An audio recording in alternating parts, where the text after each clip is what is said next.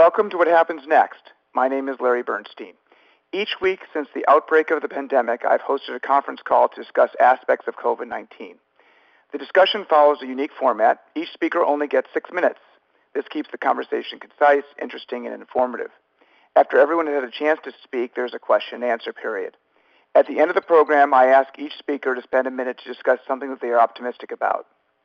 Rick Banks returns to What Happens Next as my co-host. Rick is a Stanford law professor, and he is also the co-founder and faculty director of the recently established Stanford Center for Racial Justice.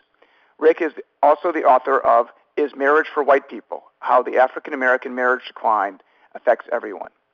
The topic on this week's call will be the intersection of Silicon Valley and race. Rick will introduce our speakers in a moment. Each month, I have made some observation about the Bureau of Labor Statistics Employment Report, and this month's labor announcement on Friday was particularly eye-opening. Since the outset of the pandemic, U.S. employment is now down by approximately 15 million jobs. In July, 1.8 million jobs were added on the month, and 9.1 million jobs in aggregate for the last 3 months. So the employment picture has improved dramatically, but the changes have not been uniform by industry. Of all industry sectors, leisure and hospitality employment is down the most, with 4.3 million job losses, and that represents 30% of all the lost jobs in the U.S. economy. These leisure jobs are returning with a bump this month of 600,000 jobs. But needless to say, more jobs will require a renewed desire to travel, stay at hotels, and fly. Good luck on that.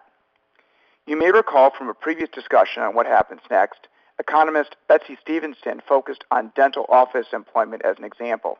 I'm happy to say dental offices have reopened, and dental and healthcare employment generally is now down only 6% from employment peaks in February.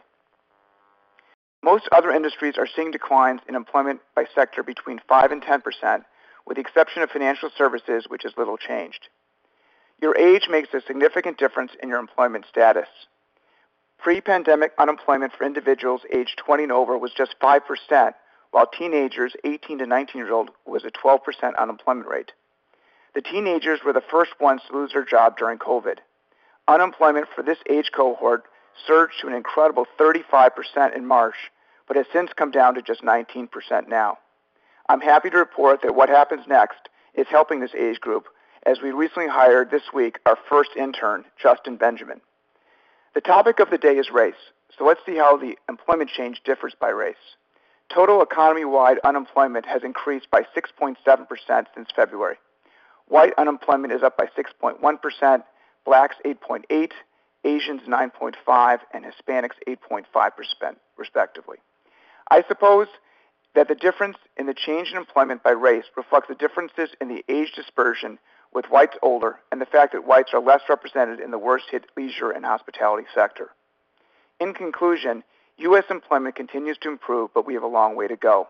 The drop in total employment is 15 million, of which 10 million are unemployed, and 5 million have dropped out of the labor force and are not looking for work currently. If kids do not go back to school in person in the fall, I suspect that a substantial number of moms will not be going back to work in full-time employment. Let me spend a minute to tell you about our upcoming shows.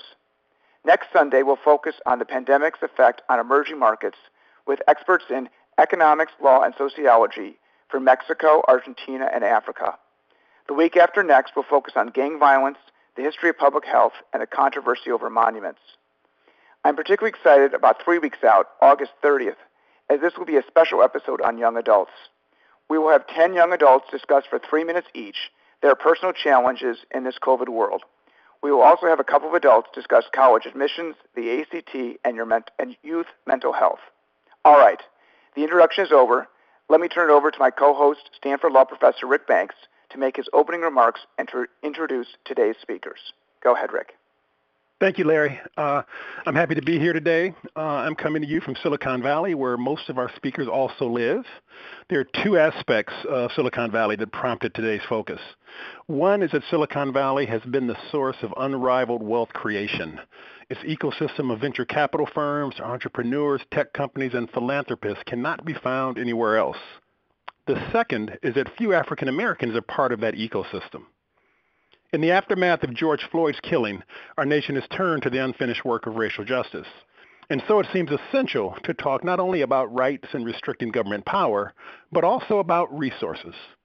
So today we are fortunate to have a prominent representative from different aspects of the Silicon Valley ecosystem. First up is Bill Gurley, a native of Texas and a graduate of his business school. For 2 decades, Bill Gurley has been a partner at Benchmark, one of the leading venture capital firms in the world. They have funded and guided the founders of Uber, Dropbox, Twitter, Instagram, and eBay, Grubhub, Nextdoor, OpenTable. Well, you get the idea. I didn't meet Bill through venture capital, though. I first spotted him as the tallest parent at the back-to-school night.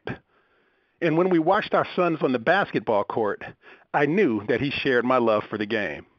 The difference, of course, was that he did play Division I college basketball.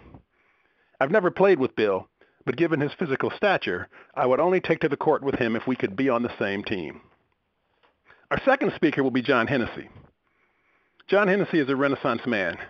He became an assistant professor of electrical engineering at Stanford in the late 70s. Within a decade, he had left to start his own company, which was an astounding success.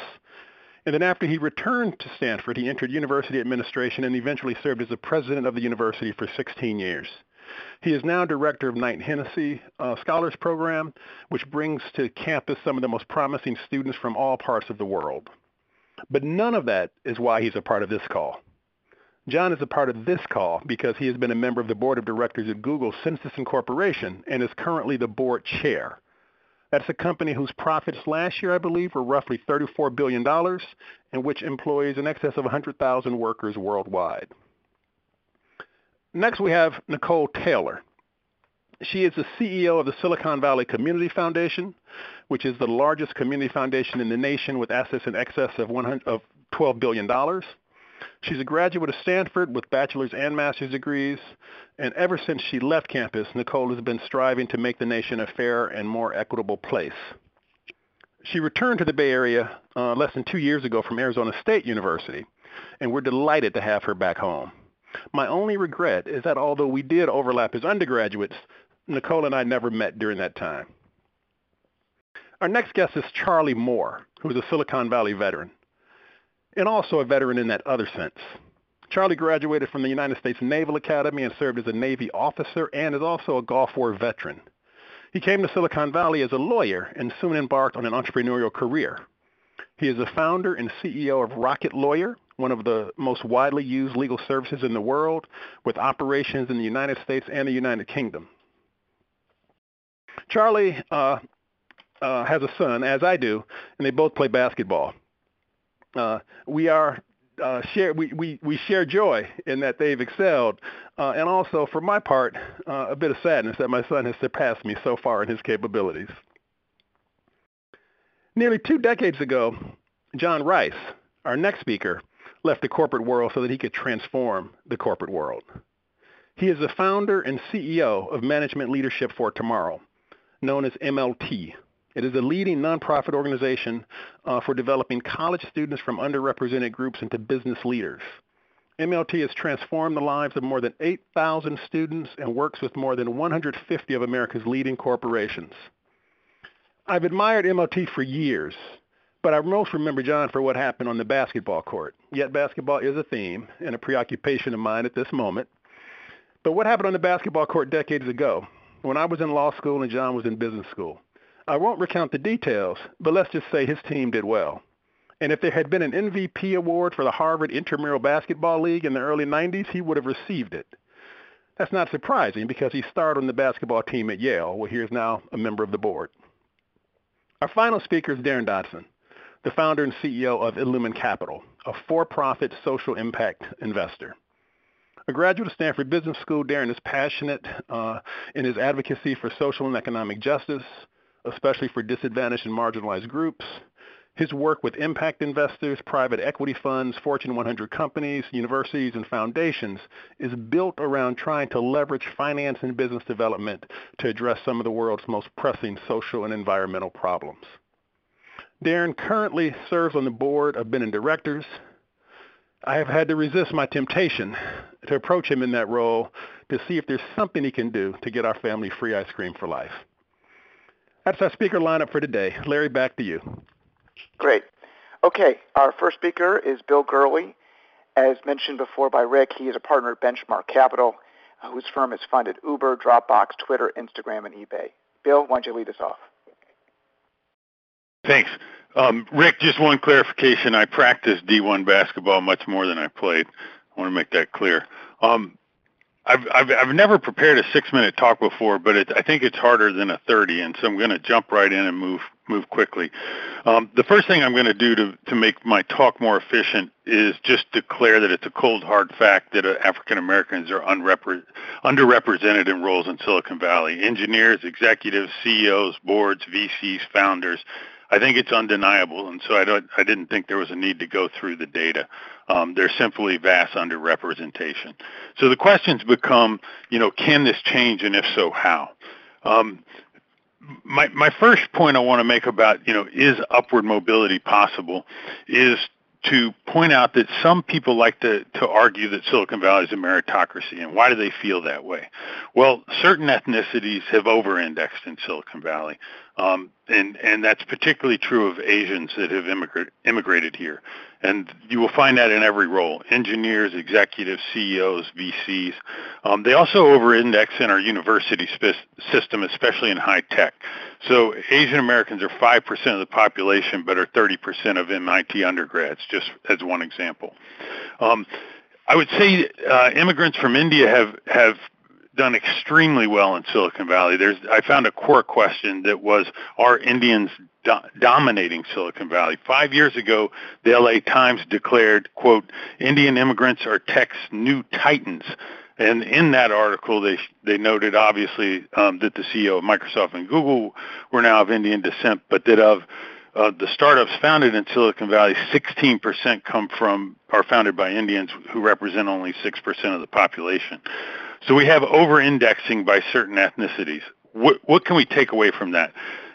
It doesn't highlight why we have a problem with African Americans. It only highlights that upward mobility is possible, and there might be clues to look to from those examples that could aid in creating change.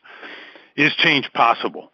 I believe it is possible. Over the past decade, there's been an intense spotlight put on gender inequality in Silicon Valley. The problem is far from solved. But there is change, and I'm optimistic about the progress. I also believe that the progress that is happening on that front is systematic. By that, I mean it's permanent and self-reinforcing, and I expect it to continue to improve. What caused the change? Intense spotlight on the problem, press, social media, local advocates, new organizations created like Eileen Lee's All Raise, Sukinder's board list. There was even a California state law about board representation. Is there progress? I do think there is. In 2019, there were 52 women VCs added, up from 38 the year before, and I expect it to be higher this year. Facebook's technical employees are up to 24% female from 15 in 2015. One data point you might not know, going back to the university system, MIT's undergraduates are 47% female, and Harvey Mudd's are 49.6. I also feel progress in the ecosystem. It used to be that people would discuss, whether we needed gender equality in the boardroom. Today, it's assumed. People don't ask, should we? They ask, how are we going to go about doing it? I've been very fortunate. I currently sit on the board of 10 companies. 5 are led by women CEOs. And I've been fortunate enough to work with Katrina Lake at Stitch Fix, who has blown away all types of metrics on this front. 86% employees are females, 62% of management, and 63% of the board. Once again, not declaring this problem solved, just highlighting there's healthy progress underway. So how do we drive change here on this key issue around African American participation in Silicon Valley? I recommend that we need 2 flashlights to make this happen. Flashlight number 1 is to continue to shine a bright light on the problem. Flashlight number 1 can be direct, it can sting, it might be angry, it needs to be continuous, and it needs to be relentless. It turns out that the social media tools we created here are actually really good at driving transparency and accountability. Even in the past week, today there's an article in the Boston Globe that goes through all of the public companies in the Northeast and says who does and doesn't have an African-American board member. I guarantee you that has been passed around those boardrooms today. The orgs I mentioned before on the gender equality front are ramping up new initiatives. I won't steal their thunder, but you'll hear about them in the next few weeks. A friend of mine, Xander Lurie at SurveyMonkey, launched the Vendor Diversity Initiative in the past week, where Intuit, Slack, Zoom, and 15 other companies, including his, SurveyMonkey, are dictating that all vendors that they buy from provide full transparency on all issues of diversity, most specifically race. This event today is another part of Flashlight number one. And I would also argue we need to continue to shine Flashlight number one at the university system. While MIT is doing extremely well on the gender diversity front, on African American diversity, both MIT and MUD are underrepresented relative to the population, and I'm sure many others are. Down deeper, there are other issues we need to continue to go after. I spoke to Hadi Portovi, who runs Code.org. While African Americans represent 21% of their K-2 through 12 signups to teach coding to K through 12 kids, he highlighted a key problem, which is only 50% of U.S. high schools offer computer science, and the ones that are missing are heavily indexed to high African American populations. Now, I'm about to finish. Let me talk about another key flashlight. That's Flashlight number two. I believe we need to highlight the success of all initiatives and individuals that are succeeding in Silicon Valley so that we can show what's possible for the next group to come here. Keep in mind, Silicon Valley is transient. Most of the people I know here that have succeeded here weren't born here. So the question becomes, how do you increase the flow of the top African Americans in the U.S. to Silicon Valley, make them feel comfortable and make them feel that success is probable? In order to do that, Flashlight number two has to convince them that that can happen. And my last point I would make, that in the absence of Flashlight number two, Flashlight number one might actually discourage that type of migration. Thank you, Bill. Our next speaker is John Hennessy. John is the former president of Stanford University, and he is currently the board chairman for Alphabet, Google's holding company. Take care, John. Thank you, Larry, and thanks, Bill, for that great overview. I think you hit a lot of key points. There's no doubt tech has a diversity problem, and I think that represents two bad things. First of all, it robs people of color of the incredible opportunities that are available in the technology industry. And secondly, it deprives the companies of the broader employee diversity, which, given the scale now of the big tech companies and what our user population looks like, that's a real weakness for the industry. I will quote some numbers here. So 2020 Alphabet Diversity Report shows that it's 42% Asian and 52% white, 4% black. And that's after, by the way, I should say, 2020 was a record hiring year for black engineers at Alphabet. So after that, it's still a major problem. Of course, the problem begins even at the board level. Only 20% of the board seats in the Fortune 500 are held by any minorities at all. We grappled with this issue on the Alphabet board a few years ago and decided that we would follow the Rooney Rule. That is, we would ensure that every time we considered a new board member, we had a diverse slate of potential final candidates. And I think that's critical when you pick particularly board members, because it's very easy for the existing board to go to their personal networks, and their personal networks tend to look like them. I think, as Bill mentioned, shining the flashlight is really important. This is something I think we learned over many years in the university. Measurement and annual reports make a difference. They keep the issue on the front burner, and we need to do that. Look at if you think about the situation and how long it took to get gender representation up in the university, which is not yet at parity, but has come up significantly. It took years of constant measurement and attention. So we need that kind of flashlight, that kind of focus. It's, I think, a key issue we have to think about as an industry as well is what happens as we move up the leadership ranks. Unfortunately, the representation of blacks in the tech industry and the leadership ranks drops dramatically. Even though it's 5 or 6% through the corporation, it drops down to roughly half that by the time you start looking at leadership. A bright light, something that I think is beginning to get a change, is hiring more diversity through the use of internships. It's something that actually seems to be working. You put a focus on diversity in the internships, and we're currently seeing, for example, in this last year, 25% of our interns were from underrepresented minorities, and 40% were women. So I think really driving that makes a difference. The other thing that makes a key difference is setting goals. And you set those goals ambitiously. For example, Sundar Pichai in the recent notice from Google set a goal to increase black representation at the leadership level inside the Alphabet companies to 30% by 2025. By 30%, by 30%. We've got a number of other issues. Retention is a key issue. Black technical workers drop out at a significantly higher rate, almost double white and Asians. So we've got to understand that problem. We brought a bunch of black Googlers together, and issues of inclusiveness and belonging come right to the front. So we've got to do a better job training management.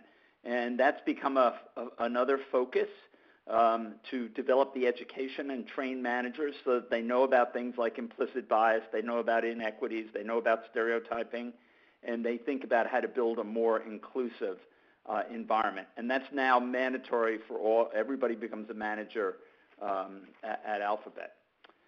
We're also thinking about direct action. What can a company of Alphabet scale do to help support black businesses and black startups?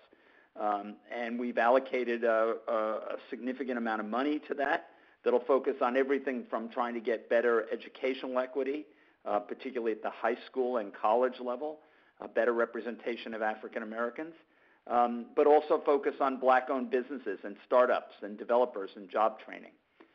The last point I want to turn to is the point that Bill also focused on, which is our educational system.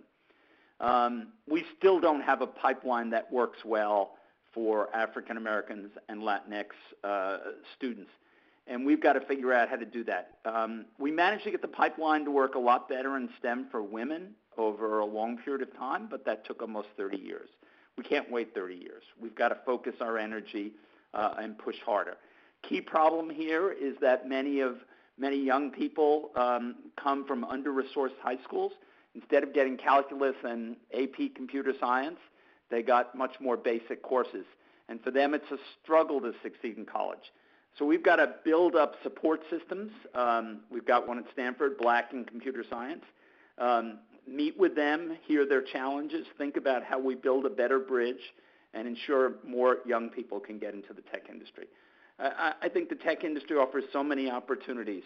We need the diversity that a bigger population and more African Americans would bring us, and we need to provide them the opportunity to succeed in this wonderful industry. Thank you. Thanks, John. Our next speaker is Nicole Taylor. She is the CEO of the Silicon Valley Community Foundation. This is the largest community foundation in the United States with an excess of $10 billion in assets. Nicole, take it away. Great, thank you. And the only woman on the panel, so much for gender progress. I had to point that out, Bill, sorry. So I'm going to ground us a little bit in reality, which and a little bit of the statistics. Silicon Valley has always been a tale of two valleys, with world-famous innovation, increased job growth, extreme wealth on one hand, and then on the other hand, many families struggling to make ends meet. And when you disaggregate the data, it's about race. The two primary counties in the valley, San Mateo and Santa Clara County, the black poverty rate's at 9%, the white poverty rate's at 2%. Santa Clara County, black poverty rate's at 11%, white poverty rate is at 3%. And this is pre-COVID numbers. So when you look at what's happening with our companies here in the valley, for many of us, it's no surprise because we as a community haven't taken care of vulnerable populations in our communities of color. And everything that both Bill and John said about the numbers and the numbers in corporate America are absolutely, it's actually, I would say, shameful. There's a lot of good work being done, and I actually am really glad that two white men preceded me, because we need the voices. We need men to step up. We need white men to step up. We need men in power to step up and really shine these lights. So I appreciate what both Bill and John had said. I have 4 things that I think make a difference. Understand, commit, invest, and stay in for the long term.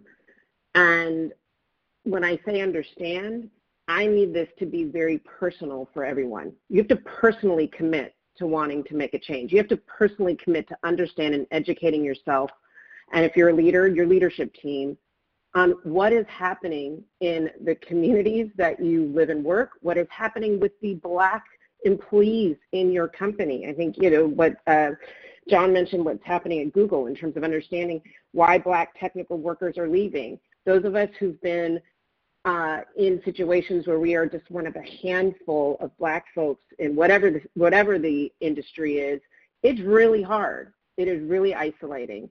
So I applaud that effort's happening. That needs to happen everywhere. You need to understand what really is happening with your workforce of color.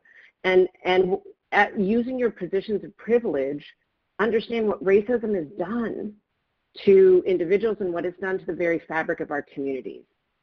And get help. There are a lot of people, there are a lot of places that you can get help, but this has to be a personal commitment. If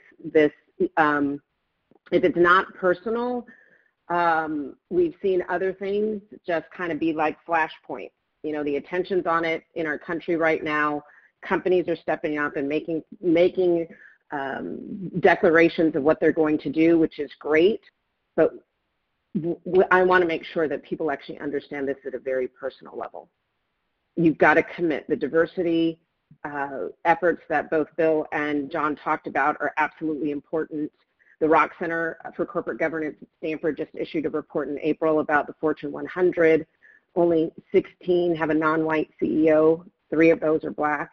Only 26 of them have all white C+1, so C-suites and CEO direct reports. So, and only 4 have non-white CFOs. So it's absolutely important when we're talking about diversity across the workforce. It is not a pipeline problem, it is a will problem. Are you recruiting from HBCUs? Are you recruiting at universities that have efforts? I'm my alma mater, John. We've done amazing work, yes, in terms of gender diversity and people of color and students of color in engineering and computer science specifically. That's fantastic. So as companies, are you all looking at where you're recruiting, and are you training your managers on what to do once you bring people of color and once you bring, especially with Black interns, into your environment? What is that like for them? Right? Decision makers have immense power over who gets hired, who gets promoted, who gets trained, and diversity hiring efforts oftentimes in companies are at lower level, entry level positions focused on the diversity and inclusion areas of the business, where, making sure that those hiring efforts are around the high potential positions and paths to executive level positions. So once you've figured out, you've understood, you've made the commitment, you got to invest. And you actually need to invest in the communities in which you're working. Literally, how are you supporting Black-led organizations? How are you supporting movements that are actually doing on-the-ground work in terms of dismantling structural racism? The investments that so many companies have come out and said that they really want to invest in racial equity. There are a ton of efforts happening on the ground. How are you as companies and leaders partnering with the folks on the ground trying to create the change? And look beyond just funding. One of the things that I understand there's a lot of folks in the financial industry. How are you using products? If you're investing in a fintech company, if you're running a fintech company, so many communities are unbanked. How are we producing products, especially now we're sheltering in place? Everything is moving mobile and online, and so many folks who are struggling in our communities don't have access to banking structures, mainstream banking structures. We have, such innovation and drive and creativity here. How are we using those resources to really get to our vulnerable populations and getting to the people that we say we care about, the folks who are most impacted by racial injustice? And then finally, stay in it for the long term. It took 400 years for us to really collectively, it feels, finally wake up to the fact that racism is a problem in our country. It's not going to be solved overnight, and it's not going to be solved by one sector alone. It's going to be solved by companies, nonprofits, the government sector, philanthropy, all weighing in, coming to the table with what they can and the resources and the strength and the power that they bring. And know that it's going to take time, and it is going to be exhausting. Those of us who've been fighting this our whole lives, we're exhausted, and we're glad that other people are in the ring with us fighting it out. But it's going to take time and dedication and persistence. But I have hope now because we have different players and different voices speaking up, and different people who are willing to put themselves, their companies, their leadership on the line for change. So I have hope in it. I just ask you all to just stay in it, stay in the game for the long term. Thank you.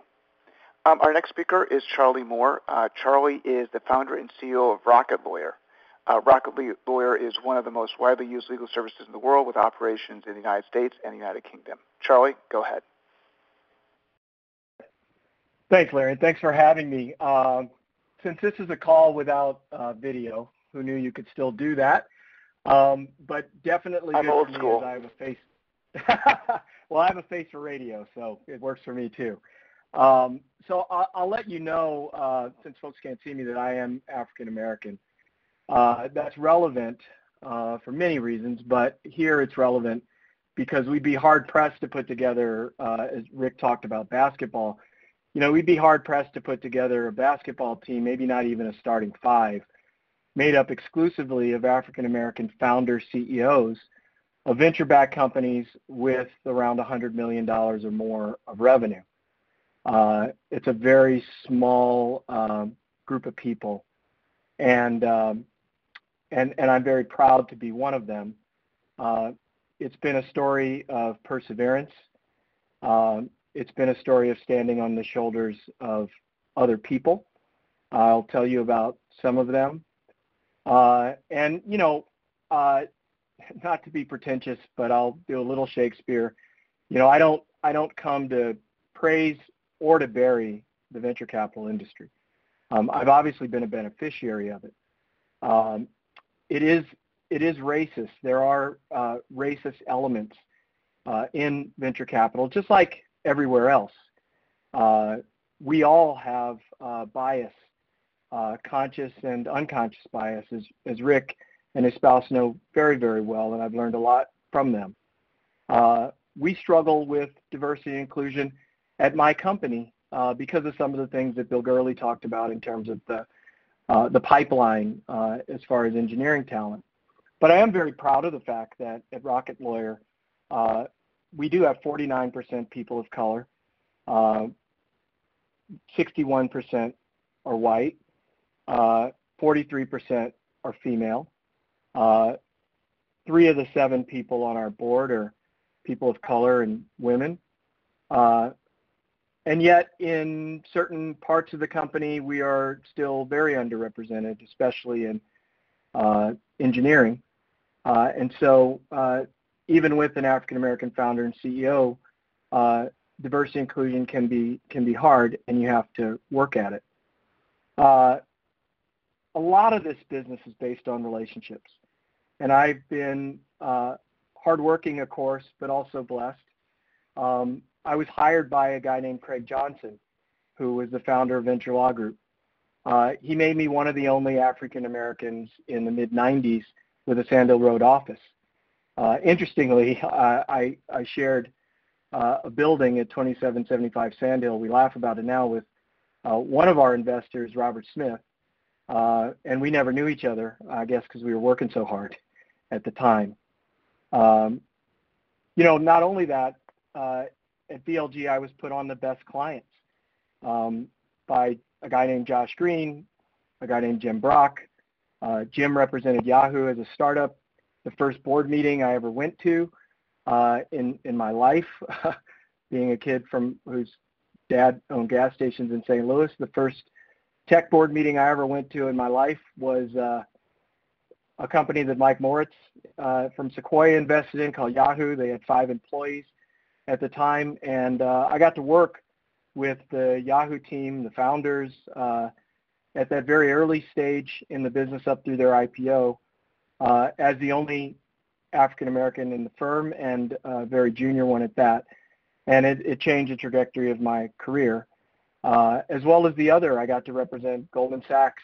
They actually led the Yahoo IPO, and on and on. So they put me on the best stuff in the firm, and I was able to meet people as a result.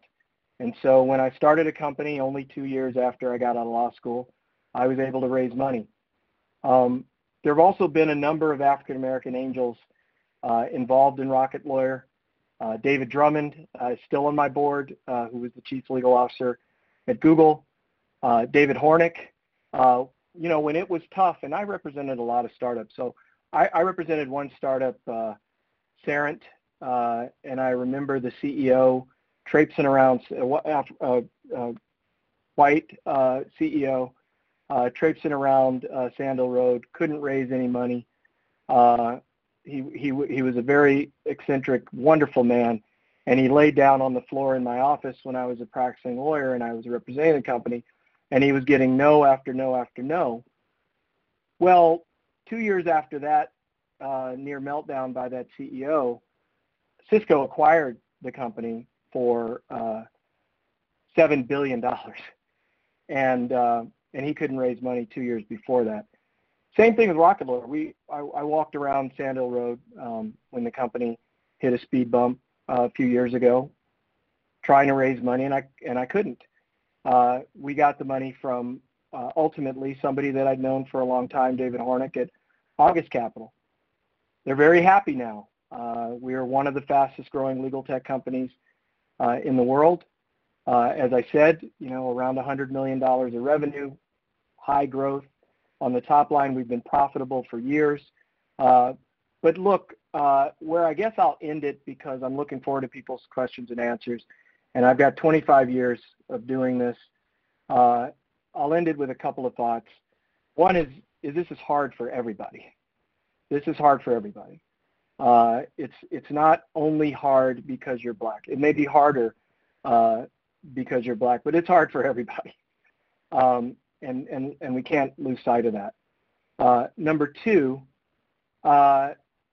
is I sit in a unique vantage point because we've got 27 million people with Rocket Lawyer accounts.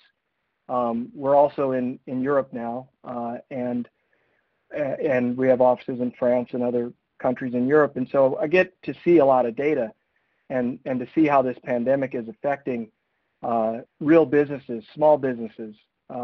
We have millions of those customers, and it's really hard out there. So everything that I say, I go back and remember that there are some real structural problems in the world beyond Silicon Valley that we at Rocket Lawyer see every day. The legal system is completely broken. People can't afford it. Our mission is to make justice more affordable for everybody.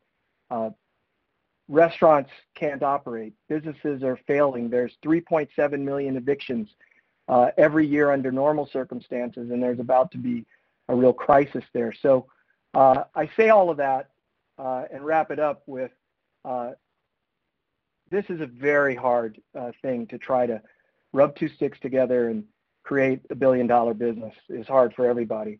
And number two, even then, we're blessed to have access to capital, access to talent and resources that most of the other places in the world can only dream of, especially at a time of enormous distress like today. So I end it by being very optimistic and enthusiastic, and again, thank the organizers for making this conversation possible so that we can keep progress moving in the right direction. Thanks. Thank you, Charlie. Our next speaker is John Rice. John is the founder of Management Leadership for Tomorrow. Go ahead, John. Great. Can you hear me, Larry? Go ahead. Yeah, perfect. Great. Go ahead. All right. So, I'll start by saying I do think Silicon Valley can play a key role in moving the needle on racial justice, and I think we can do it if we change two things. The first is changing our mindset to one that prioritizes a commitment to being well-informed about the underlying drivers of why we are where we are. And the second is if we change our practices so the ecosystem works for Black and brown folks the way it's been working for white folks for the last 40 or 50 years. From my perspective, the only way to marginalize racism and achieve racial justice is to put more economic mobility, economic power, and economic influence in the hands of people of color. And that's what increases the cost of all forms of racist behavior. And that's actually what also changes the narrative about Black folks in the minds of white people. So when white folks are more proximate to people of color in their organizations, when Black folks are moving up the ladder with them in their communities, and when Black people of color are in positions of power outside of sports and entertainment, that's what changes the narrative. And when the narrative changes, that's when policing changes, when culture in our organizations becomes more inclusive, and when the most accelerating networks, social networks, look different, and when deal flow becomes more equitable, and most important, when the economic pie gets larger for everyone. The tech startup ecosystem is, as people have been saying, an unprecedented wealth and job creation engine. The top 5 tech companies are worth over like $7 trillion today, and VCs have invested, almost $70 billion in startups in the last year. But at the same time, this ecosystem is also the epicenter of wealth disparities in this nation. 1% of venture-backed founders are Black, just under 2% are Latinx. And I think according to the Black founder list, only 345 total Black founders have ever raised venture capital. Meanwhile, 4,000 white founders were backed by venture capital just in 2019. And then just 3% of investing professionals at the venture capital firms are Black, and 5% are Latino. So you ask ourselves, who are the folks making decisions on who gets funded? So in my view, if the path to racial justice requires putting more economic power and influence in the hands of people of color, then the obvious levers in the tech ecosystem are fourfold: increasing the number of Black and Latinx investors, from a venture capital standpoint; increasing the number of Black and Latinx-led startups that get venture funding; increasing the number of minority leaders in the major tech companies; and the fourth is increasing the number of people of color entering and pursuing careers in the tech sector overall. And how do we do that? And I think for me, it starts with we all need to understand that eliminating what I call third-degree racism, often referred to as institutional racism, but eliminating third-degree racism is the catalyst to expanding economic power for people of color. I talk about sort of third-degree racism in a piece I did in the Atlantic a couple of months ago, and third-degree racism is akin to sort of involuntary manslaughter in the prosecutorial world. We are not trying to hurt anybody, but we create the conditions that shatter someone else's future aspirations. So in this world, third-degree racism is when employers and educational institutions fail to unwind practices that disadvantage people of color in competition with white folks for economic and career mobility. And the tricky thing is that this dimension of racism is very hard to root out, because most of even our most enlightened white leaders don't realize that they're engaging in it. And it requires a mindset change to move the needle. And the path to rooting it out it starts with white leaders just becoming more informed about how the practices that they perceive to be meritocratic are actually disadvantaging people of color. And what frustrates me is that even our most forward-thinking white leaders in tech, and more broadly than tech, as well. Those whom we admire the most as the most brilliant, most innovative in the world are at the same time not intellectually curious enough to be well informed about the underlying drivers of why we are where we are. And as a result, they fail to unwind practices that make it harder for black and brown folks to compete with whites and further concentrate and continue to further concentrate power in the hands of white folks. So one example of what we need to stop is shifting the responsibility for moving the needle onto the backs of people of color themselves or the organizations that are working to advance them by saying that it's a pipeline problem that they don't have full control over. And how many times have we heard tech executives and venture capitalists say it's a pipeline problem, but not back it up with a quantitative analysis of that pipeline? And I feel I've got to challenge folks and say that if we were intellectually curious enough to look at the National Science Foundation website, we would find, that 22% of computer science, math, and engineering BS degrees, even 5 years ago, were granted to African Americans and Latinos. Okay, and that actually equates to 50,000 folks a year, 250K over the last 5 years, who are graduating from college with computer science, math, and engineering degrees. That tells me that we've got a meaningful pipeline coming out of college. And then if you just do a back-of-the-envelope analysis of I would call the most narrow assessment of the MBA pipeline coming into tech, just look at the number of Black and Latino MBAs, MBA graduates from Stanford and Berkeley over the last 35 years who have STEM undergrad degrees. Okay, just do back of the envelope and you get probably somewhere between 500 and 750 folks. But that somehow hasn't translated into one partner at a top 10 VC firm, and I don't think any founders of organizations that are over $1 billion in revenue. So if we are, my view is if we're more informed about these data points, you might conclude that what we need to do is just proactively nurture, harvest, and connect that pipeline, understand where the leakage points are, and just take actions to address it. And instead, I think we continue to tout the I'll call it the Uber story that I saw several times as an example of how Silicon Valley is a meritocracy. Like I think I saw on NPR and Business Insider where Chris Sacca decides to fund Travis Kalanick, Uber, because he saw how his stop at nothing competitive drive after watching him obliterate Chris's dad in Wii tennis at Chris's vacation home, okay, up in the mountains. So think about it.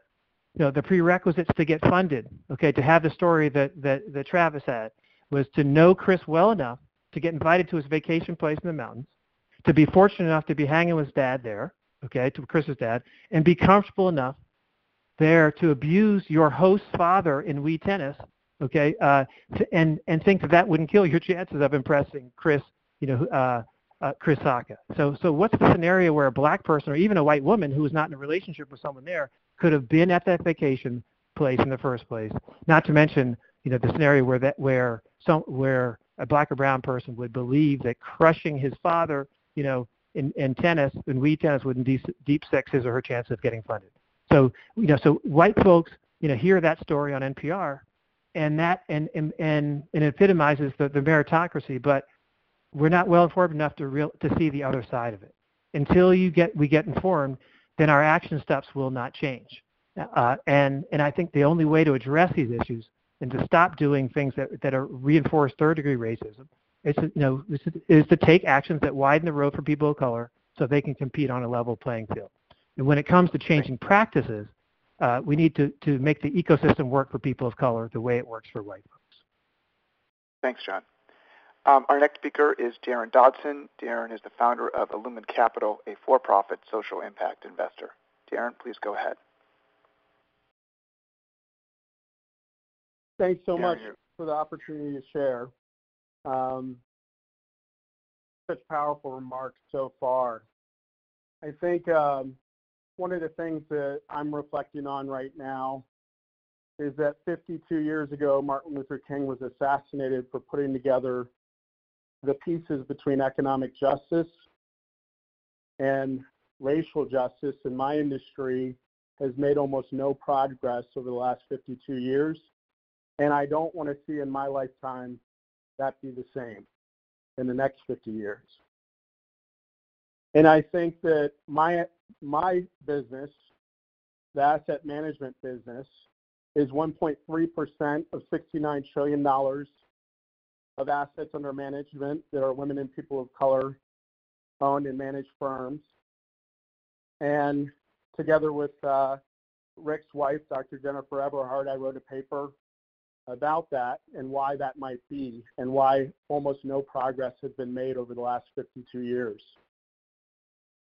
What we found is that after testing 180 asset allocators that manage trillions of dollars in capital, as we A/B tested them with white and black-led funds, as we showed the highest performing identical track records, what we found is that systematically those 180 asset allocators almost all chose white-led funds at the highest end of performance, which means, as John pointed out so well, John Rice pointed out so well, that if we don't look at the bias upstream at the top of the waterfall in order to solve this challenge, we won't make any progress. The fact is that people who have top-performing, outperforming people in hiring processes and board selection processes, and indeed in investment processes for fund managers and entrepreneurs systematically overlook and underestimate those that they are investing into, which is a violation of fiduciary duty, and it's also hurts their returns. So this bias, this deep and challenging bias, many places it's implicit, some places it's explicit, but without addressing it, we will not be able to solve the problem. So that's a really important building block to identify, that the problem is not with Black fund managers, the problem is not with Black entrepreneurs, the problem is with the systematic biases of those that are managing those processes. And because the asset management business influences and owns almost all other businesses in the country and most of the world, we have to look at that as a key and central innovation point. Early in my career, I saw very similar things within the lending industry, where along with 60 attorneys, we proved at the Center for Responsible Lending systematic bias against Black and Latino homeowners and the number one way in which they would reach the middle class, and overcharging and overtaxing, and we helped to make that illegal in 18 states to overcharge and systematically discriminate against people who had the same underwriting criteria as white-led households, but were systematically overcharged and their probably best chance of reaching the middle class in America. Again, the asset management business is the backbone of the structures that influence the educational system, where Black children are overexpelled by 4x the rate on average relative to their white peers by the exact same infraction. That helps to, fuel the school-to-prison pipeline. And again, this is Black and white teachers subjecting themselves to their own bias without creating interventions and training like is present within our partnership with Stanford Spark to help create these interventions, which we've now focused on the asset management business in the partnership with Illumin Capital. So what do we do about it? I can tell you what I've done about it. Along with our team at Illumin Capital, we have invested in 7 private equity funds, venture capital funds, and growth funds. And we require 10 years of implicit bias reduction training to unlock their returns, because indeed, if they can select the best entrepreneurs in the world, they will outcompete those that can't see them. So that's one particular strategy. One of the most powerful moments of my last 3 weeks was the opportunity to work closely with Josephine McCall, whose father was lynched, Elmore Boeing in Lawson County, Alabama, who wrote a book called The Penalty for Success. And this sent shivers down my back because her father, a successful entrepreneur who grew a hauling company across the state, who had white friends vouch for him in banks because he couldn't get loans with the same underlying economics, who was 39 years old, almost at my age, and almost at the age of Dr. Martin Luther King when he was assassinated, was killed for his outperformance. And we see this kind of metastasize within our systems of the current day entrepreneurs and the systematic bias. And part of the reason we're here is because that bias goes across all systems. Okay, John, thank you. All right, that ends our prepared speaker remarks, and now we open up for question and answer, and I encourage all the speakers to join in the conversation. We're going to start with questions for John Hennessy first. John, you mentioned that you discussed board representation for minorities, and you thought about it in the context of new seats. Why should we limit ourselves to new seats versus the existing board members? Why not look to the right or to the left and say, maybe you should go and be taken by someone else? Yeah, I agree with you, Larry. I think board turnover is a useful thing, and I think good boards try to balance that process of turning over board members so that they retain a base of in-depth knowledge while also refreshing the board and adding different perspectives and hopefully improving diversity. Amazon is using an interesting hiring technique. Instead of focusing on resumes where you went to college, they give a computer science exam asking them to write a program and then evaluating that program. Do you think that will help eliminate systematic racism, or do you feel like that may go the wrong way and maybe encourage even more Asian success in these firms? I think it's hard to say without doing some measurement. I think trying to move away from a small set of schools that you hire from certainly is critical to improve diversity. And giving young people opportunities through internships when they're still in school, looking at how well managers and recruiters are bringing in a more diverse workforce, those are all things that you can use to twist things and move them in the right direction. And making sure that everybody has the training against explicit and implicit bias, I think, is crucial. You mentioned internships. For a while, we had a substantial number of unpaid internships, and the state has come out against that and said that these interns need to be paid. I'm not sure that has resulted in a reduction in total internships. How do you think about compensation and internships, particularly for those minority students who actually need to earn a buck? Yeah, well, we do compensate them. I think it is critical. I think one of the challenges John talked about the number of bachelor students, for example, that are Black or Latinx. That number has come up. But you look at the number of master's students, for example, and much of the tech industry hires people with masters, and the number goes down significantly when you go up to the master's level.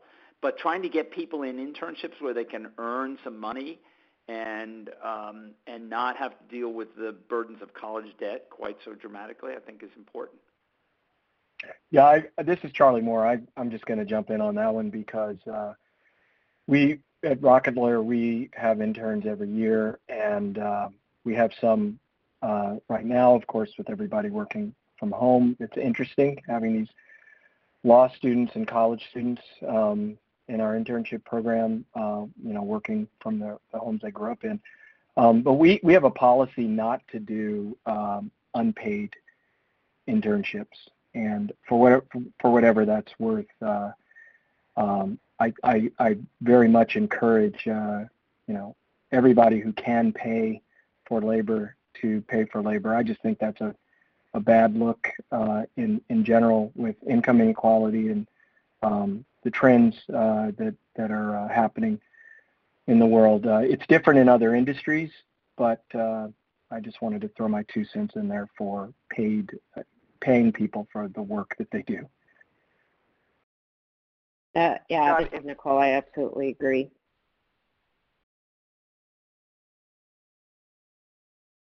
John, you were previously the president of Stanford University, and obviously we're in a very unusual campus teaching online COVID experience. From your context of having that very senior position, how do you think about how this will impact the university and schooling in general? Well, I'll tell you, it's caused a lot of stress, some of it particularly on our first-generation students. When they're in the university, we can at least hide some of the dramatic economic inequality that exists in our country. But we've got students working at home where they don't have a room where they can go. They don't have a good internet connection. They don't have the things that enable to do this. So there's a lot of concern about what's going to happen to our lower income and first generation students. The other thing you notice, Larry, is the people who hate this the most are the students. The faculty don't like teaching this way, but the students hate it. They hate not being able to get together and have those informal meetings and hang out with fellow students and debate topics. So that I think is a reminder of what's valuable about that residential undergraduate experience. I think as far as big classes go, big lecture classes, they may actually be better online. They certainly allow students to ask questions more easily in a less intimidating environment. So I think we'll learn something from this process. But boy, the sooner we can get back to meeting students in person, the better off I think we'll be. Okay, final question for John here. John, you talked finally about the role of, or you alluded to the potential role for Google in addressing what you call the pipeline problem. Could you say more about how we could address or how a company like Google could address the pipeline problem beyond simply offering internships to kids who are ready to move into them? Yeah, Rick, I think it's a good question. I think we need to, if you look at, one of the great sins in America in addition to racism is the fact that we don't offer a high-quality K-12 experience for every single kid. And it is a disgraceful situation when you look at the quality of education and what's offered to kids who don't have the same advantages that many of our kids here who go to Palo Alto schools have, for example. So that's a gap which I think perhaps technology can help fill, but making sure that these districts that don't have as much financial resources have access to technology, have a way to get it in place, have a way to get online technology working, especially with the pandemic raging and a situation where it looks like a lot of school districts are not going to be in person. So getting technology out there and getting software which can help these kids learn, I think, is a crucial thing if we're not going to actually increase the inequality that we already have, both racially and economically. Okay, thank you very much. So let's broaden the conversation, or I want to take the conversation toward venture capital, move away from the large companies and talk about venture capital and the startups and that part of the ecosystem. And we've heard insightful comments from all of our commentators that seem to have two different models of how Silicon Valley is working. One is that decisions are made based on talent and know-how, right? And maybe there's a pipeline problem there. Another is that decisions are made on relationships and comfort and familiarity. Which of those is it? What's the mix of talent on the one hand and relationships on the other? This is for Bill, Charlie, Darren, and John.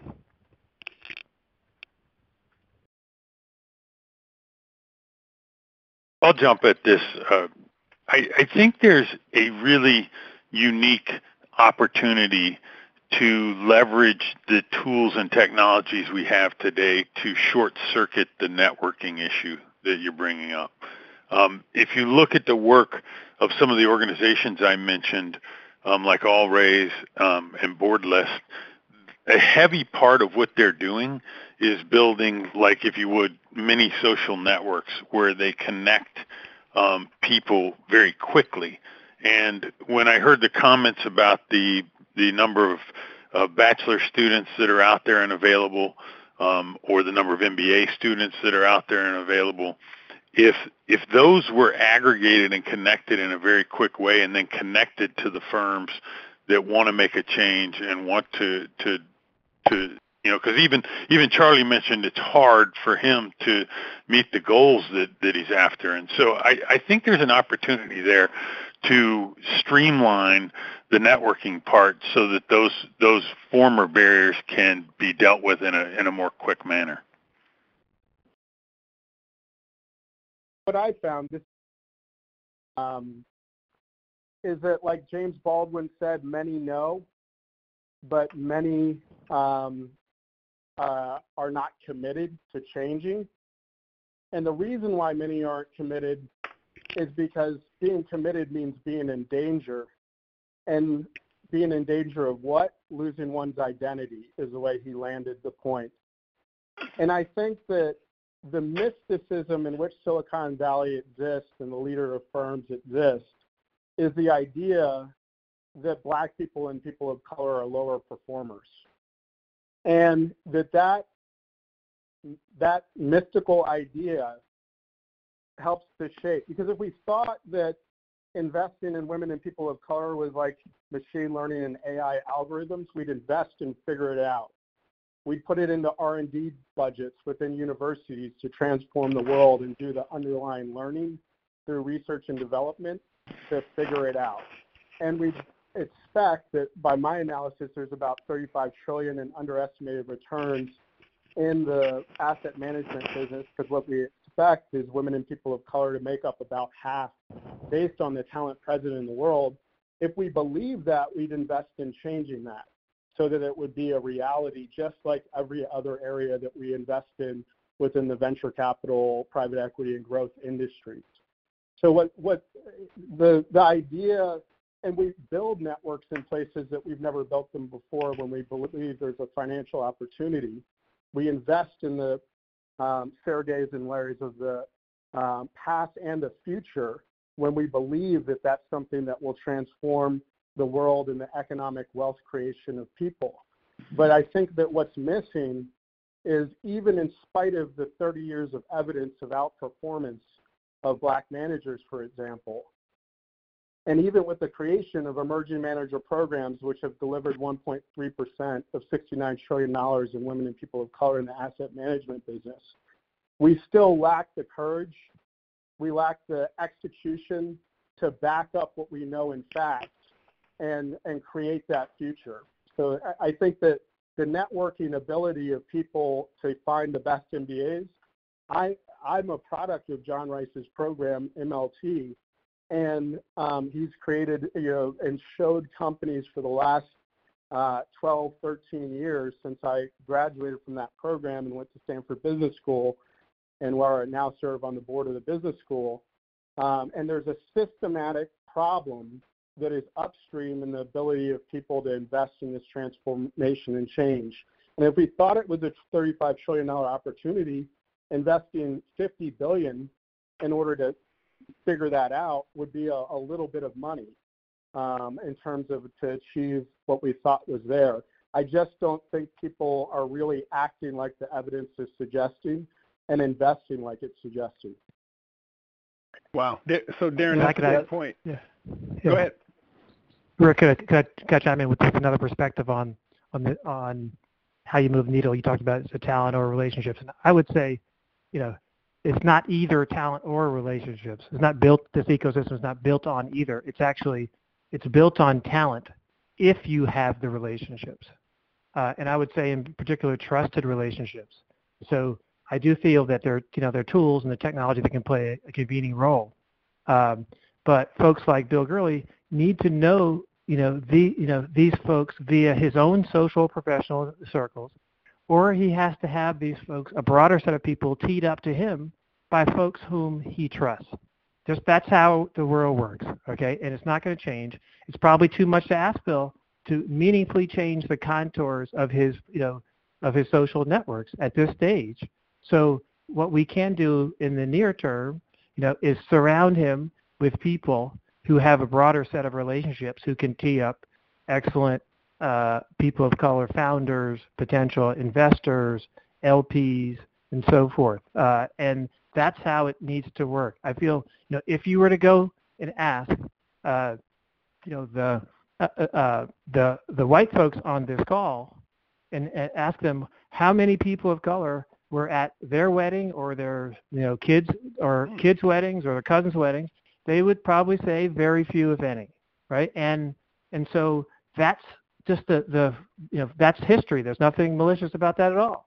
So the question is, what are we going to do to actually, in an efficient way, expand, bolster the set of trusted relationships so that folks like that have, and that's going to be important to move the needle. Well, you have to, this is Charlie again, you have to measure it, and that's why I led with our numbers. I did it because I saw actually one of our customers, and Wojcicki at 23andMe, she gave out her numbers. They're a customer of ours, and so I thought, I'm not going to be shamed, and so I started giving out our numbers as well, even though we've got some work to do. And in Silicon Valley, we run our businesses mostly based on metrics and OKRs, objectives, and key results. And the venture capital industry isn't alone. The entire tech industry is just getting started with these sorts of diversity metrics even being public. And so I think that's where it starts, because the folks who sit on these boards and who hold executives like me and my peers accountable demand metrics. They say you achieve what you measure, right? And so I think that's that's going to move the needle across the board. That'll push people into relationships that maybe they didn't have, and ultimately I think it'll actually lead to stronger products. It'll lead to more innovation and invention when underrepresented communities are understood better. I can give many examples of that kind of necessity being the mother of very valuable invention. And so ultimately I think it'll be a good thing to have clear objectives, clear key results in support of those objectives around diversity and inclusion. This is Nicole. I agree that I would push it one step further and in those metrics, disaggregate it and actually look at the kinds of positions where diverse hiring is happening, and ensuring that it's happening up and down the organization and not just in entry-level or lower-level positions, or are you hiring into positions responsible for P&L? Are you hiring into positions where there's possible for succession in the executive ranks? That's going to be really important for eventual real change across the board at the companies that are here. I have a question for, this is Larry, a question for Bill Gurley. You talked about the role of Asian Americans in high tech and incredible numbers. 2 points. One is there are more than 1 billion Indians, there are more than 1 billion Chinese. And when you look at American STEM graduate programs, there are overrepresentation by Asian Americans. What are the Asian Americans doing right to take such an enormous percentage of the workforce in Silicon Valley, and what are the things that they're doing right that other groups can look at to succeed like they are? I'm not sure I'm an expert on this topic, but I will reflect on some thoughts. One, I think there's been a problem in the U.S. for a very long time about social stigma around being a young person that loves technology, just the notion of a nerd. That's very different from what's happening in those other countries that you mentioned. I think I read a number somewhere in China, 35% of undergraduates are engineers, and that number's like 5 in the U.S. And so the jobs of tomorrow are around these technologies, and yet that's a much bigger problem. Something in the U.S. has evolved in a way that young kids are probably discouraged from embracing that. And that's across, ethnicity. So I think that's one thing. The other is just the law of large numbers that you mentioned. So if you assume the best and the brightest from a nation of 1 billion people are coming here, let's say the top, 0.01%, that's pretty powerful for those people to come here, and you're skimming the cream, if you will, from them. And so you have a different representation. And then lastly, and this is where I think we may just be starting to get progress on the gender front. You have so many success stories that the best and brightest assume that success is probable if they go there. If I were, the top African American graduate at any, let's say the top 20 MBA schools, it's not apparent to me that I would want to rush off to Silicon Valley. And this was my point of flashlight number 2, which is, especially, and this is, the more I hear and learn, that's a place where I can't succeed. And so how do we change that narrative so that those people assume that if they come here, they're going to be very successful? If I could chime in, this is John Rice. I'd say that this is, what Bill's saying is so insightful.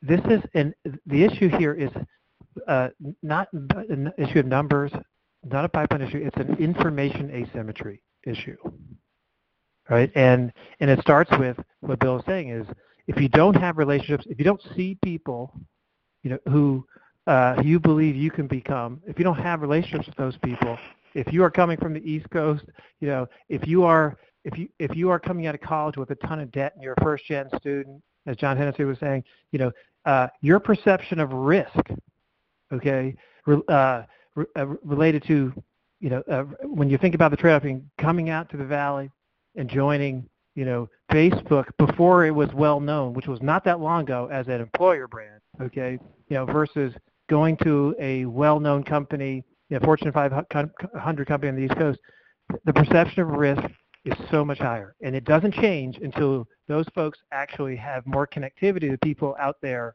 making it happen. And that's really, I think that one of the things I'm optimistic about is that that's an easier problem to solve than a pipeline problem or some other challenge that we've got to fix. And I just thought I'd speak to the point because I did come to Silicon Valley as a black man, but I came and started a venture capital fund of funds here, and I know the data and what it says the probability of success is, but I also know that if people didn't confront racism at different times in history because it was the right thing to do, and this has the added benefit of, if it's successful, in showing that the talent of so much of the country is present in the currently latent value in the economy, that we would have never had the changes that we've had in our society so far. So I came because it was hard, and I came because it might never change without leaders like John Rice and John Hennessy and so many others, Nicole, who's on the call as well. And it really takes people pushing for change in order for things to change. And I do believe that networks are a part of it, but allies and people pushing on the levers of change who are white are part of that as well. And don't forget the scoreboard. When we talked a lot about basketball at the end of the game, there's a scoreboard, and I think that the scoreboard of 98.7% white men owning the asset management business and leading the firms in it is suboptimal, and sort of it hurts both returns and the success of overall advancing in society. So I think that we can do a lot to change that across boards, across investments, across, looking at the hiring, promotion, retention, and attraction. I just offer a piece of research around Asian Americans in Silicon Valley, produced by Ascend, which shows that Asian Americans are the most recruited but the least promoted in Silicon Valley. So we'd have to ask ourselves, for those of us that love the normal distribution, and those of us that love, all aspects of finance and looking at statistics, why is that? Why is it that Asian Americans are the most recruited and least promoted in Silicon Valley? And what about those other groups that are not recruited, at all to positions within firms? What does that do to hurt our overall growth as a world, as a country, and indeed as individual firms? And how can we change that? And so the scoreboard I look at is $35 trillion within 10 or 20 years that would be measured more optimally by, the women and people of color within the country. So if I could chime in one other thought, we should be, I've been in I have had a Silicon Valley career for 25 years. And in that 25 years, there's not really been a material scaling at all of the number of African Americans. There's nor women actually, in terms of a material scaling of it, which is what tech businesses are all about. And so how do we it's how do we change that sort of growth trajectory is what I'm trying to think about the most. We have evidence of trailblazers, pioneers, that sort of thing. But it seems like each generation we're still at that early stage trailblazer, pioneer. There's one or two examples. It feels like Congressman Lewis just passed, and one of the stories that makes me emotional time and again is thinking about John Lewis being a young man in a rural community, and hearing Dr. King and writing to Dr. King, and what did Dr. King do? He sent him a bus ticket, and Congressman Lewis talks about that all the time, or talked about that all the time. Sent him a bus ticket, and I had folks like that. I mentioned one of them, Craig Johnson, who gave me a job and put me on the best clients. The first attorney that I met as an intern at Wilson Sonsini, big Silicon Valley tech law firm, was a man named Harry Bremen, who's African American, and one of the few African Americans. So those trailblazers are incredibly important. However, I really argue that we should be beyond that by now and into the scaling part. And that's why I'll relentlessly come back to and trying to get my own voice around the fact that there have to be metrics. It is about numbers. Business is about numbers. It's about metrics and accountability to those metrics. I feel very strongly about that. And until the customers of customers care about those metrics, we're not going to be able to scale. It's not going to scale. I'm absolutely convinced of that. And so, Charlie, let me follow up on that. This is Rick. How do we get companies to commit to transparency? There seems to be some agreement that would be a good thing, but Silicon Valley is anything but transparent now in how it operates. How do we create buy-in around the ideal of transparency? There's got to be pressure on it. I'm really brief, Rick. Yeah, but I'll be super brief. I study economics and law and economic incentives. That business is ultimately about that. Mm-hmm. And so where the economic incentives line up, you will get the behavior that those economic incentives drive. That's my opinion. Yeah, there's got to be that pressure, and pressure that is meaningful. So there's the economic pressure. I also think there's public pressure right now that we're seeing that is actually pushing some companies to act differently. I think it's a combination of the two.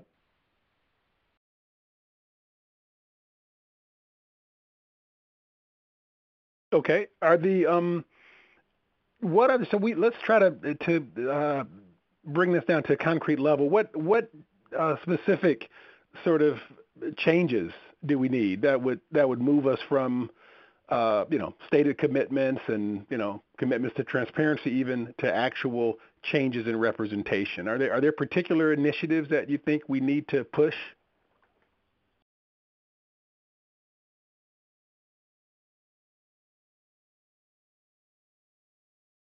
I have a question, and it's and Bill and John. Well, actually, any folks on the call. Do you think that the folks who sit in positions of power and wealth creation, job creation, company creation, are willing to share that same position with people of color? Because I actually think that's fundamentally what we're talking about. That's a big question.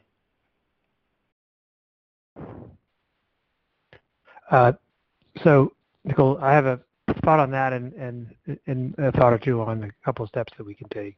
I think your, in my mind, your question is the most important one, right? Now that we have had this aha moment as a country, leaders and organizations across the tech ecosystem and well beyond have made strong statements about anti-racism and how they stand against it in all forums. And now that as they've made those statements, they've realized they've heard from the people of color inside their organizations, and they've been surprised, not shocked, about how the external statements about what our organizations stand for are not consistent with the lived experience of those inside. And that has now elevated, diversity and inclusion to an enterprise risk, a meaningfully high enterprise risk.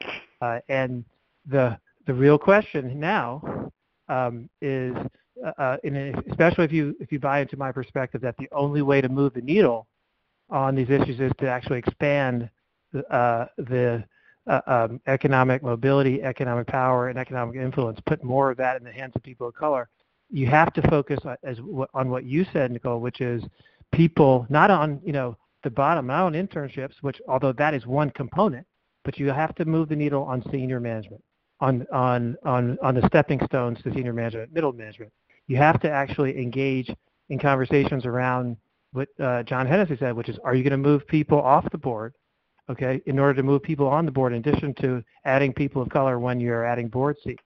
So the fundamental question is, are white folks who are leading organizations who have been in power for forever, do they view this as widening the road and expanding the pie for everybody, or are they viewing this as having to give something up and taking something away from them? That's a seminal question here. And I think this is the place that we're in as a country is we're going to prove to whether, I think I'm excited to see whether we, on a going forward basis, not focusing on sort of what's happened in the past, but are we going to commit to things that actually move the needle at all stages of the pipeline? And in my view, what you need to do, is focus in a comprehensive way on exposing, preparing, and harvesting that pipeline. And I'm not just talking about college or graduate school pipeline. I'm talking about a pipeline of lateral and senior execs and board members and so forth. And we have to do that instead of waiting for that pipeline to flow right by our doors. We have to stop recruiting like an elite university and start recruiting like an oil company. Where they invest billions of dollars. They find their smartest people, scientists who go out and identify where are those deposits of ore of crude oil. You find them, you invest in building an infrastructure to actually go and get that crude out of the ground. You build a pipeline to get it to the refineries, and you refine it, and then you sell finished product. That's how we need to be thinking about this, as opposed to just waiting for it to go past our doors. And we need to stop, waiting for black and brown founders to knock on our doors as well. So that's a key thing, is just a change of mindset, a change of activities, and that demonstrates a willingness to share, and the belief that if we expand the diversity in our organizations, that will expand the pie. That will expand the pie for everybody. I'll give one example of that. If you were to look at where it has worked, Bill Gurley talked about how it has worked so well with white women in Silicon Valley. Without question, there's meaningful progress, and organizations, whether tech companies, venture firms, are doing better as a result. We need to learn from that and draft on that for people of color as well. And then Rick Banks kicked off talking a lot about sports and basketball in particular. Okay, but if you look at the value of NBA franchises in the mid to late 1960s and early 70s, where the vast majority of players in the NBA were from the United States and were white. Okay, and you compare that, to today, where 25% of NBA players are international, and I don't know if the number is 60-70% are African American. Okay, what are the franchises worth now? Okay, how much more money are the white owners in the NBA making relative to what they were making 10, 20, 30, 40 years ago? So that shows you, if you diversify, you actually expand the pie for everyone. And guess what? I have never met and I talk to a lot of young basketball players. Okay, I've never met a young white basketball player who's walking around thinking, man, getting to the NBA is rigged against me because I'm white. I have a smaller chance to do it because I'm white, and so it can work if you have the talent and you have the relationships and you have a prescriptive approach to changing. John Rice, is Larry. You mentioned in your talk about blacks moving up the ladder, and that that it was outside of sports and entertainment as the exceptions. Two-part question. I went and saw Chris Rock perform just before the pandemic started, and he mentioned that he lives in, I think it was Short Hills, New Jersey, and that in his community lives Denzel Washington and Spike Lee. Yet his neighbors, on his left is a Jewish dentist, and on his right is a Jewish orthodontist. And he asked the question, where are the black dentists? How do we answer that question?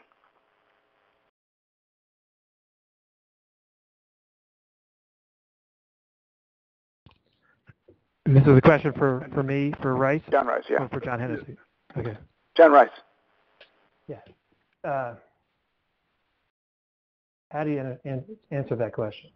I think what he is saying is, that the very solid, but not, remarkable white person, okay, who has done well, is living in these very privileged communities, right? But only the most wealthy, the most famous, people of color are living in those communities, right? I think that's the essence of what he was saying, and I think the answer is just what we've been talking about, which is you have to have critical mass of people of color in every one of these ecosystems, right? You have to, until you get to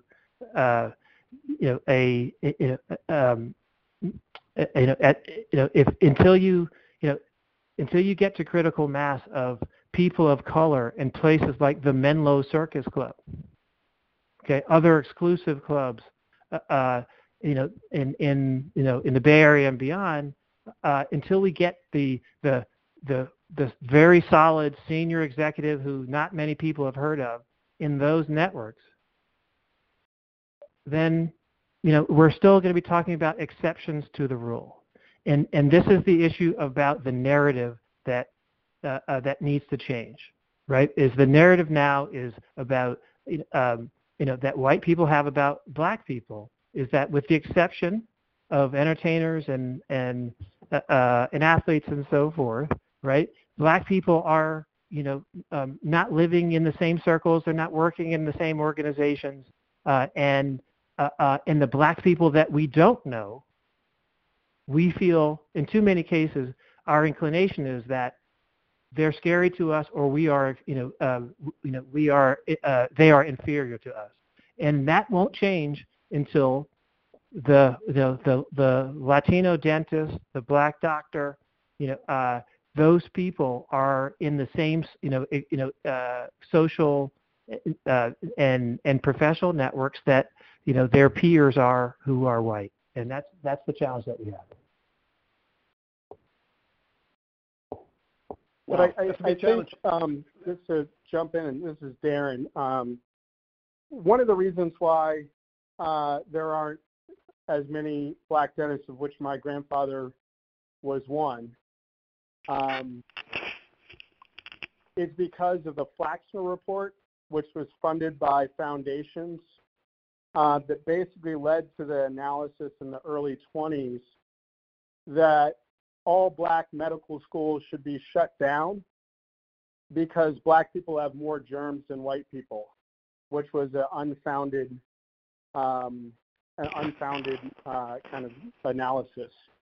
So when you literally look to the structural sources of the AMA, the American Medical Association, and you look to that report that led to the shutdown of all but Howard and Meharry medical schools, that produced black doctors because no other schools would accept them at the time because of segregation. You can also find the roots of Chris Rock's, oftentimes critical and genius analysis of structural and historic racism present in his, almost, he has so many powerful ways of enlightening people that oftentimes wouldn't be unwilling to hear about the very uncomfortable systematic racism and structural racism that led in this example, for example, to the shutdown of many black medical schools based on a philanthropically funded report. So part of what I do is I brought $1 trillion in asset allocators that are part of my investment community at Illumin Capital and our investment community through context building of slavery, lynching, mass incarceration, so they could see the fingerprints of these activities on the current state of the imbalance and suboptimality in the current asset management business and economy.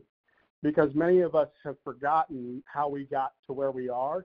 And yes, we need a pathway forward and to kind of realign on how to get to where we need to go. But sometimes our analysis is off unless we go to the past. Yeah, I want to add to that. And, when I opened with folks being personally committed and understanding and educating themselves, this exactly is what I was referring to. We have to understand how the current systems that we're operating in and trying to manage, and as Black leaders trying to navigate, and the goalposts seem to change every time we get to what we think is, a point of success. So many of our systems are fundamentally based in racist structures, and unless we understand that, it's going to be very hard to fundamentally change them. The Color of Law is another book, and it highlighted redlining what happened in real estate and banking here in Silicon Valley. These examples of what happened in Palo Alto and Menlo Park and how Black folks couldn't buy and why, and how the real estate industry just completely manipulated where Black families could and could not buy and valuing property. So, the progress that people are making, when George Floyd was murdered, everyone saw it. And for many people, for those of us who are Black and have had experience, or family and friends who have had experience with police, that was not a surprise to us. For many white Americans, it was like, oh my God, I guess what they've been saying is actually true. Look at what's happened. So that's just one system. Every system we operate in has been based in a racist structure. Every system. So how, as leaders, are you going to educate yourself and understand that, and then start to dismantle that and create something that's better and more equitable for everyone?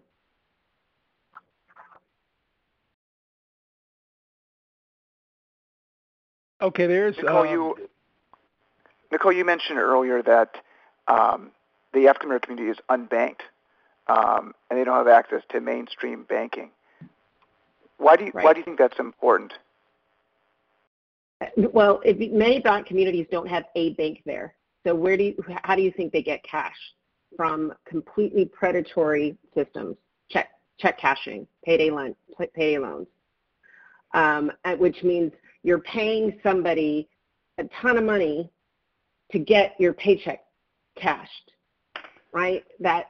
How is that fair? So if you don't have relationships in mainstream banking and finance, you are not going to have access to auto loans, personal loans, mortgages, credit building facilities that allow you to get ahead, that allow you to secure some sort of financial stability for you and your family. There are ways that we can help make that happen. We invested in, we made an $8 million impact investment in Self-Help Credit Union to open a branch in East San Jose. There was not a bank there in that community. Those funds made capital available for low-income residents so that they could get mortgages, so they could take out loans and auto loans at lower interest rates, not exorbitant, astronomical interest rates, which keep them in the bad kind of debt for years and years.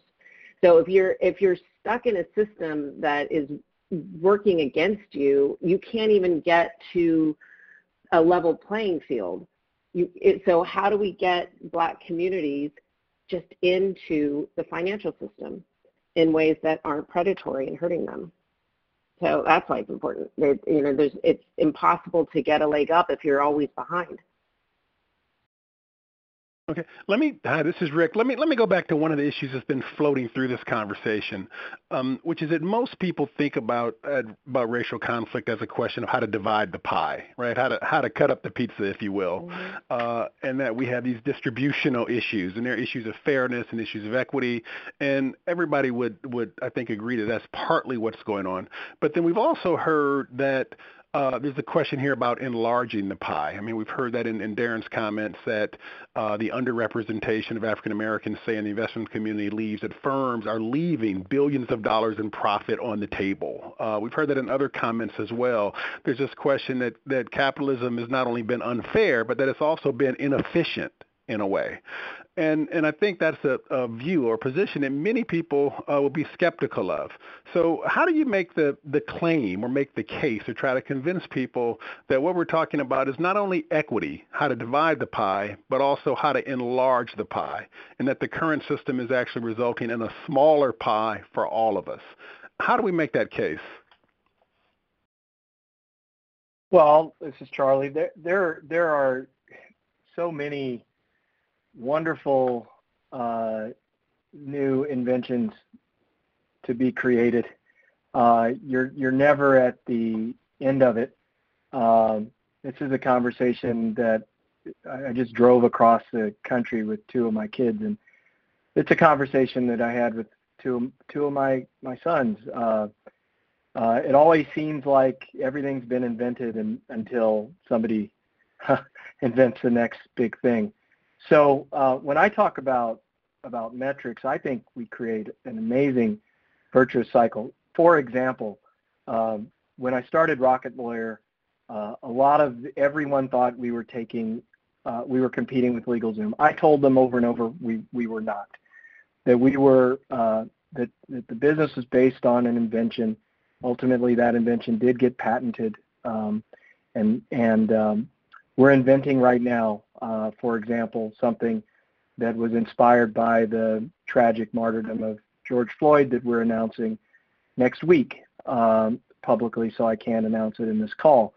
But that all started the fact that the majority of people who use Rocket Lawyer have never hired a lawyer before. So we know we aren't taking away from anything. We're expanding the pie so that more people can get access to legal services, more people can incorporate companies on and on, than would have done it before, like more people started to fly when they had a $49 plane ticket from Southwest. That started by myself having access to Silicon Valley, and that venture law group measured their performance in terms of diversity, and I was a beneficiary of that, and I'm very proud to say it. So the jump start is when all of us across the industry are measured against metrics and milestones and deliverables in terms of diversity inclusion. And then I fully believe that a wonderful, serendipitous, virtuous cycle will begin, because we will have gotten the benefit of different ways of thinking, different communities, and that is the flywheel of invention that this industry relies upon. But it does take a nudge, and it takes that initial spark, that initial catalyst. And again, I think that initial catalyst is when firms 360 degrees around the Silicon Valley ecosystem are measured against diversity inclusion metrics, which brings new blood, new folks in, women, African Americans, other people of color, and then the magic, really happens. And there are a number of examples of that already, but we are not scaling yet. And when we're scaling, you're going to see just an incredible amount of new inventions, new economic activity, Rick. And so I can't wait. And I think it would be a shame for this moment to pass and not to get those metrics in place that start the flywheel that I just described. Okay, let me go back to Bill Gurley's point from the very beginning, where he was talking about the changing role of women in Silicon Valley. Has that actually resulted in companies operating differently, and different companies being funded, new types of companies sprouting up, or is it simply that we have different people, but they're making the same types of decisions?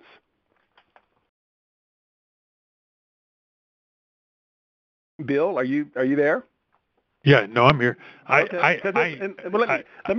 me tell you where I'm going with that, though, because the assumption of Charlie's answer just now, and it's been of some of the earlier conversation as well, is that if you have different people in the positions, different types of decisions will get made. Different people will get funded. Different type of companies will arise, and we'll have this flowering of new ideas that are in some way distinct from the ideas that have come before. And women is one example that you gave, where we've seen some change there. So the question is, did that happen with women, or are women kind of doing it the same way the men used to do it? Well, so when I spoke about that, and by the way, I reinforce what I said before. I don't think that is a solved problem. It's one where I think we've moved from what Charlie said was, worrying about the problem, to where we've gotten to some amount of scaling. And I also said that I felt that at this point it was systematic. And that's, I think, also consistent with what Charlie hopes to see in this area, which is the success begets more success. And so the more women founders that you see out there, the easier it is for the next woman founder to step off and do that herself. And anecdotally, and I don't have high-level metrics, but anecdotally, I'm seeing that more and more and more and more. And the boardrooms I sit in are more and more and more gender equal. And the the executive teams that we work with are more and more and more gender equal. And so I do believe what Charlie said, which is there's this point at which you tip and all the success starts to become self-reinforcing. And I do think that's possible. And I also believe this moment in time is one to press on. So there is awareness that wasn't there before. There are, in the past 4 weeks, this is very recent, I know of 3 high-level boards who have said, "Oh my God, we have to fix this. They're gonna make a change." The vendor diversity initiative that I talked about that Xander's working on, if we can get more Silicon Valley companies into that, that's not just impacting those companies, but every company they do business with, and you create systematic effects that can drive change. And because I think what we're really searching for, which Charlie keeps hitting on, is how does this transition from something that we're all aware of and nice to talk about to something where you get scale around fixing the problem. And I fundamentally believe that's possible right now. Bill, this is Larry. I wanted to follow up on one of Nicole's points about access to banking. I think of Silicon Valley as a disruptor and a solution to a lot of these problems. For example, Uber will provide significant African-American employment and provide ride services for African-American people that want rides. How do you think about how technology can help solve Nicole's concerns about banking? Why do we need an old school branch? I'm not sure this is consistent with the theme of the call, but I'm highly aware of this problem. My wife and I spend a lot of time with the Opportunity Fund here in Silicon Valley that tries to impact this. And from my point of view, this is actually a Washington problem. After Dodd-Frank, free checking went away. It used to be actually cheaper to have a baseline checking account than it is today. So I think there's a bit of regulatory capture. In every other major country around the world, the Fed has intervened and created a faster payment network. So in the UK and India and China, you can transfer money from one bank account to another in less than a minute at a cost of $0. And here, ACH takes 3 days. And so we have a regulatory capture problem on this one, which I think is unrelated to, I think Silicon Valley would create those. And even today, SoFi terms and services are way cheaper than Wells Fargo or anything else. So I think that's happening, but it would accelerate if the Fed were to push through this faster payment initiative that they're looking at right now. But the big people that are pushing back are the senators and congressmen from the areas with the big banks. Right. That might be the subject for a subsequent call. So yeah, Rick, when you talk about widening the pie, and trying to make the case for that, I think it's a challenge. When you give examples or data, it's often viewed as too conceptual or not comparable to my business, or especially in when you talk about relationship businesses. Even when you share data like the McKinsey study that showed that EBITDA is higher for public companies with more diverse management teams. There's a challenge relative to whether that's comparable to any particular person's business. And I think my view is that if you don't turn a profit, you go. Yeah, I wanted to jump in. Right. But I think that's why I think you need micro examples and experiences that change perspectives and drive momentum. When Bill's partners sit next to an investor of color, on their team who sees something that they did not actually see that enables them to say yes to a deal and make a lot of money, or say no to a deal that others say yes to and not lose money, then they start to say, oh, that's, we're making more money. When someone of color introduces Bill's partners to a deal outside of their network that makes them a lot of money, then they're going to start believing, and then they're going to be investing more behind that. And that's how I think it's a micro, small experiences and examples that actually change mindsets and change behavior. And I just wanted to follow up on that. This is Darren, who was pushing the optimality of the larger pie. There are 30 years of examples that the National Association of Investment Companies has demonstrated both at the manager and company levels, and still things haven't changed. It's kind of like Jackie Robinson, like when he was interviewed prior to integrating within Major League Baseball, people thought, oh, Jackie's going to be too slow to play with white people. They thought, oh, he can't see the ball as well as white people. It's sort of like the day has come, and the micro examples exist. I know because I help to create them every day at Illumin Capital by working our fund managers through a bias reduction process and investing in 160 companies or so that have this thesis with the 7 managers that we invest into, including the largest black venture capital company in the country. So I think that part of what I see is that we've talked about biomimicry all the time within Silicon Valley and study nature to figure out optimality.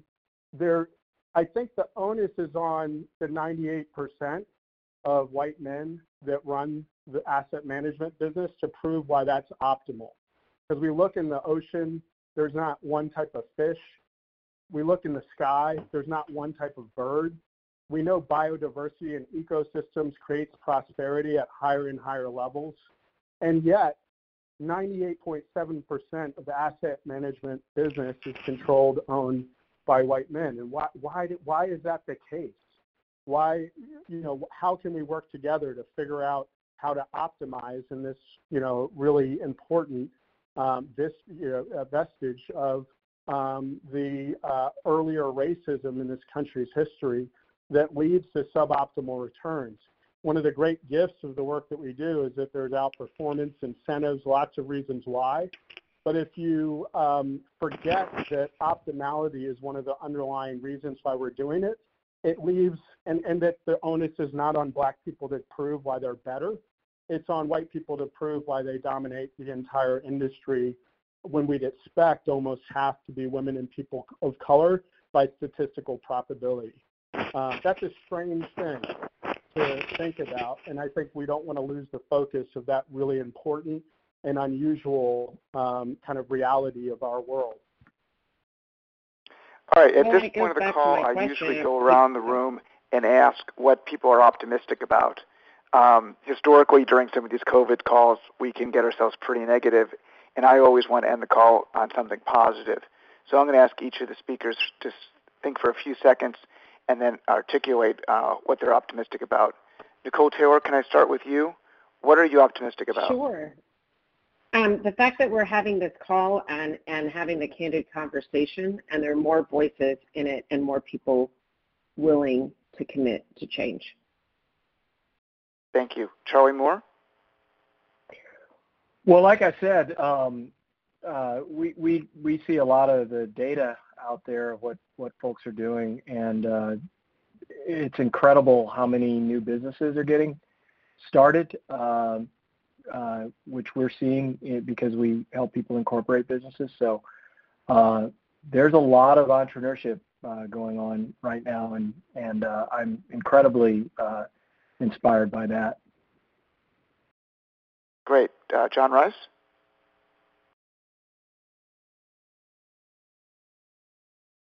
John, your mute button might be on. Sorry, I'm optimistic about about two things. One is just the conversations that I've been having over the last 2 months about with hearing the conviction that the leaders in the tech ecosystem have about moving the needle. I've not heard this level of conviction before, and I think it's inspiring for me. And I'm also optimistic, and this is more on a sort of a micro on my organization and our views that we spent like the last 7 years trying to put the foundational elements in place, with the hope that this moment might come where folks are really open to reassessing their practices and doing things different, and that there would be that we could put in place something to build upon. And I'm excited that we're not, we're going to be building from scratch. I mean, we and other organizations, but I know there's been a lot of good work over the last 10 years in terms of the pipeline tech. I know we've got 2,000 of our MLTers working in tech, and we're bringing in 200 software engineers a year. We're just getting started, and we've got 5 of our folks are co-founded venture firms that raised a collective total of over $330 million. and 18 of our founders have raised, of our 100 plus founders have raised $500 million. So I'm optimistic because there's a foundation and the core elements in place to build upon. Now that we've got conviction, it's just about having these types of dialogues to get aligned on the how to. And I think that as smart and as dynamic as the tech ecosystem is, I think we can figure it out. Thanks. Darren Dodson? What are you optimistic about? I'm optimistic that my grandmother, who integrated the schools as a principal in Washington, D.C., would smile down in 10 to 15 years and see the integration of the asset management business and the overall optimality of the lives and human condition improve for all globally. Bill Gurley? Yeah, I think the thing I'd be most optimistic about is the opportunity of this moment in time. A couple of people just mentioned it, but I do think there is a heightened awareness and a heightened willingness to impact change, and so I think it's imperative that everybody push on this even more right now, because I think the systems that have previously been in place are open to change. I want to blindside my co-host. Rick Banks, what are you optimistic about? Sorry, I was muting myself. It's rare, as my wife will tell you. But I'm optimistic, simply and inspired, frankly, by the fact that we were able to assemble this call and just to have these voices and these people and to sense the commitment and the insight and to be aware of the years, in some cases lifetimes of work people have put into building our nation and to making it a more fair and equitable place. So I stand inspired by all of you. Great. I want to conclude by marketing our call for next week. We're going to have sociologist Ido Tavori speak about AIDS prevention in Malawi. Patrick Sharkey, Princeton professor of sociology, will discuss violent crime in American cities. Lee Buchheit, the legal scholar, will talk about emerging market restructuring. Miguel Kigel, former head of the Ministry of Finance in Argentina, will speak about how the pandemic is affecting Argentina. Alejandro Werner runs the Latin desk at the IMF. He will be speaking about the economies in Mexico, Argentina, Colombia, Venezuela, and Brazil. And Hurley Dottie runs the largest private equity firm in Africa. He'll be discussing the economies in Africa. With that, I would like to thank my co-host Rick Banks, all the speakers for their participation, and for the listeners for listening in. Thank you and goodbye. You can hang up. Rick, any last comment from you? Thank you all. We'll see you next week. Bye-bye.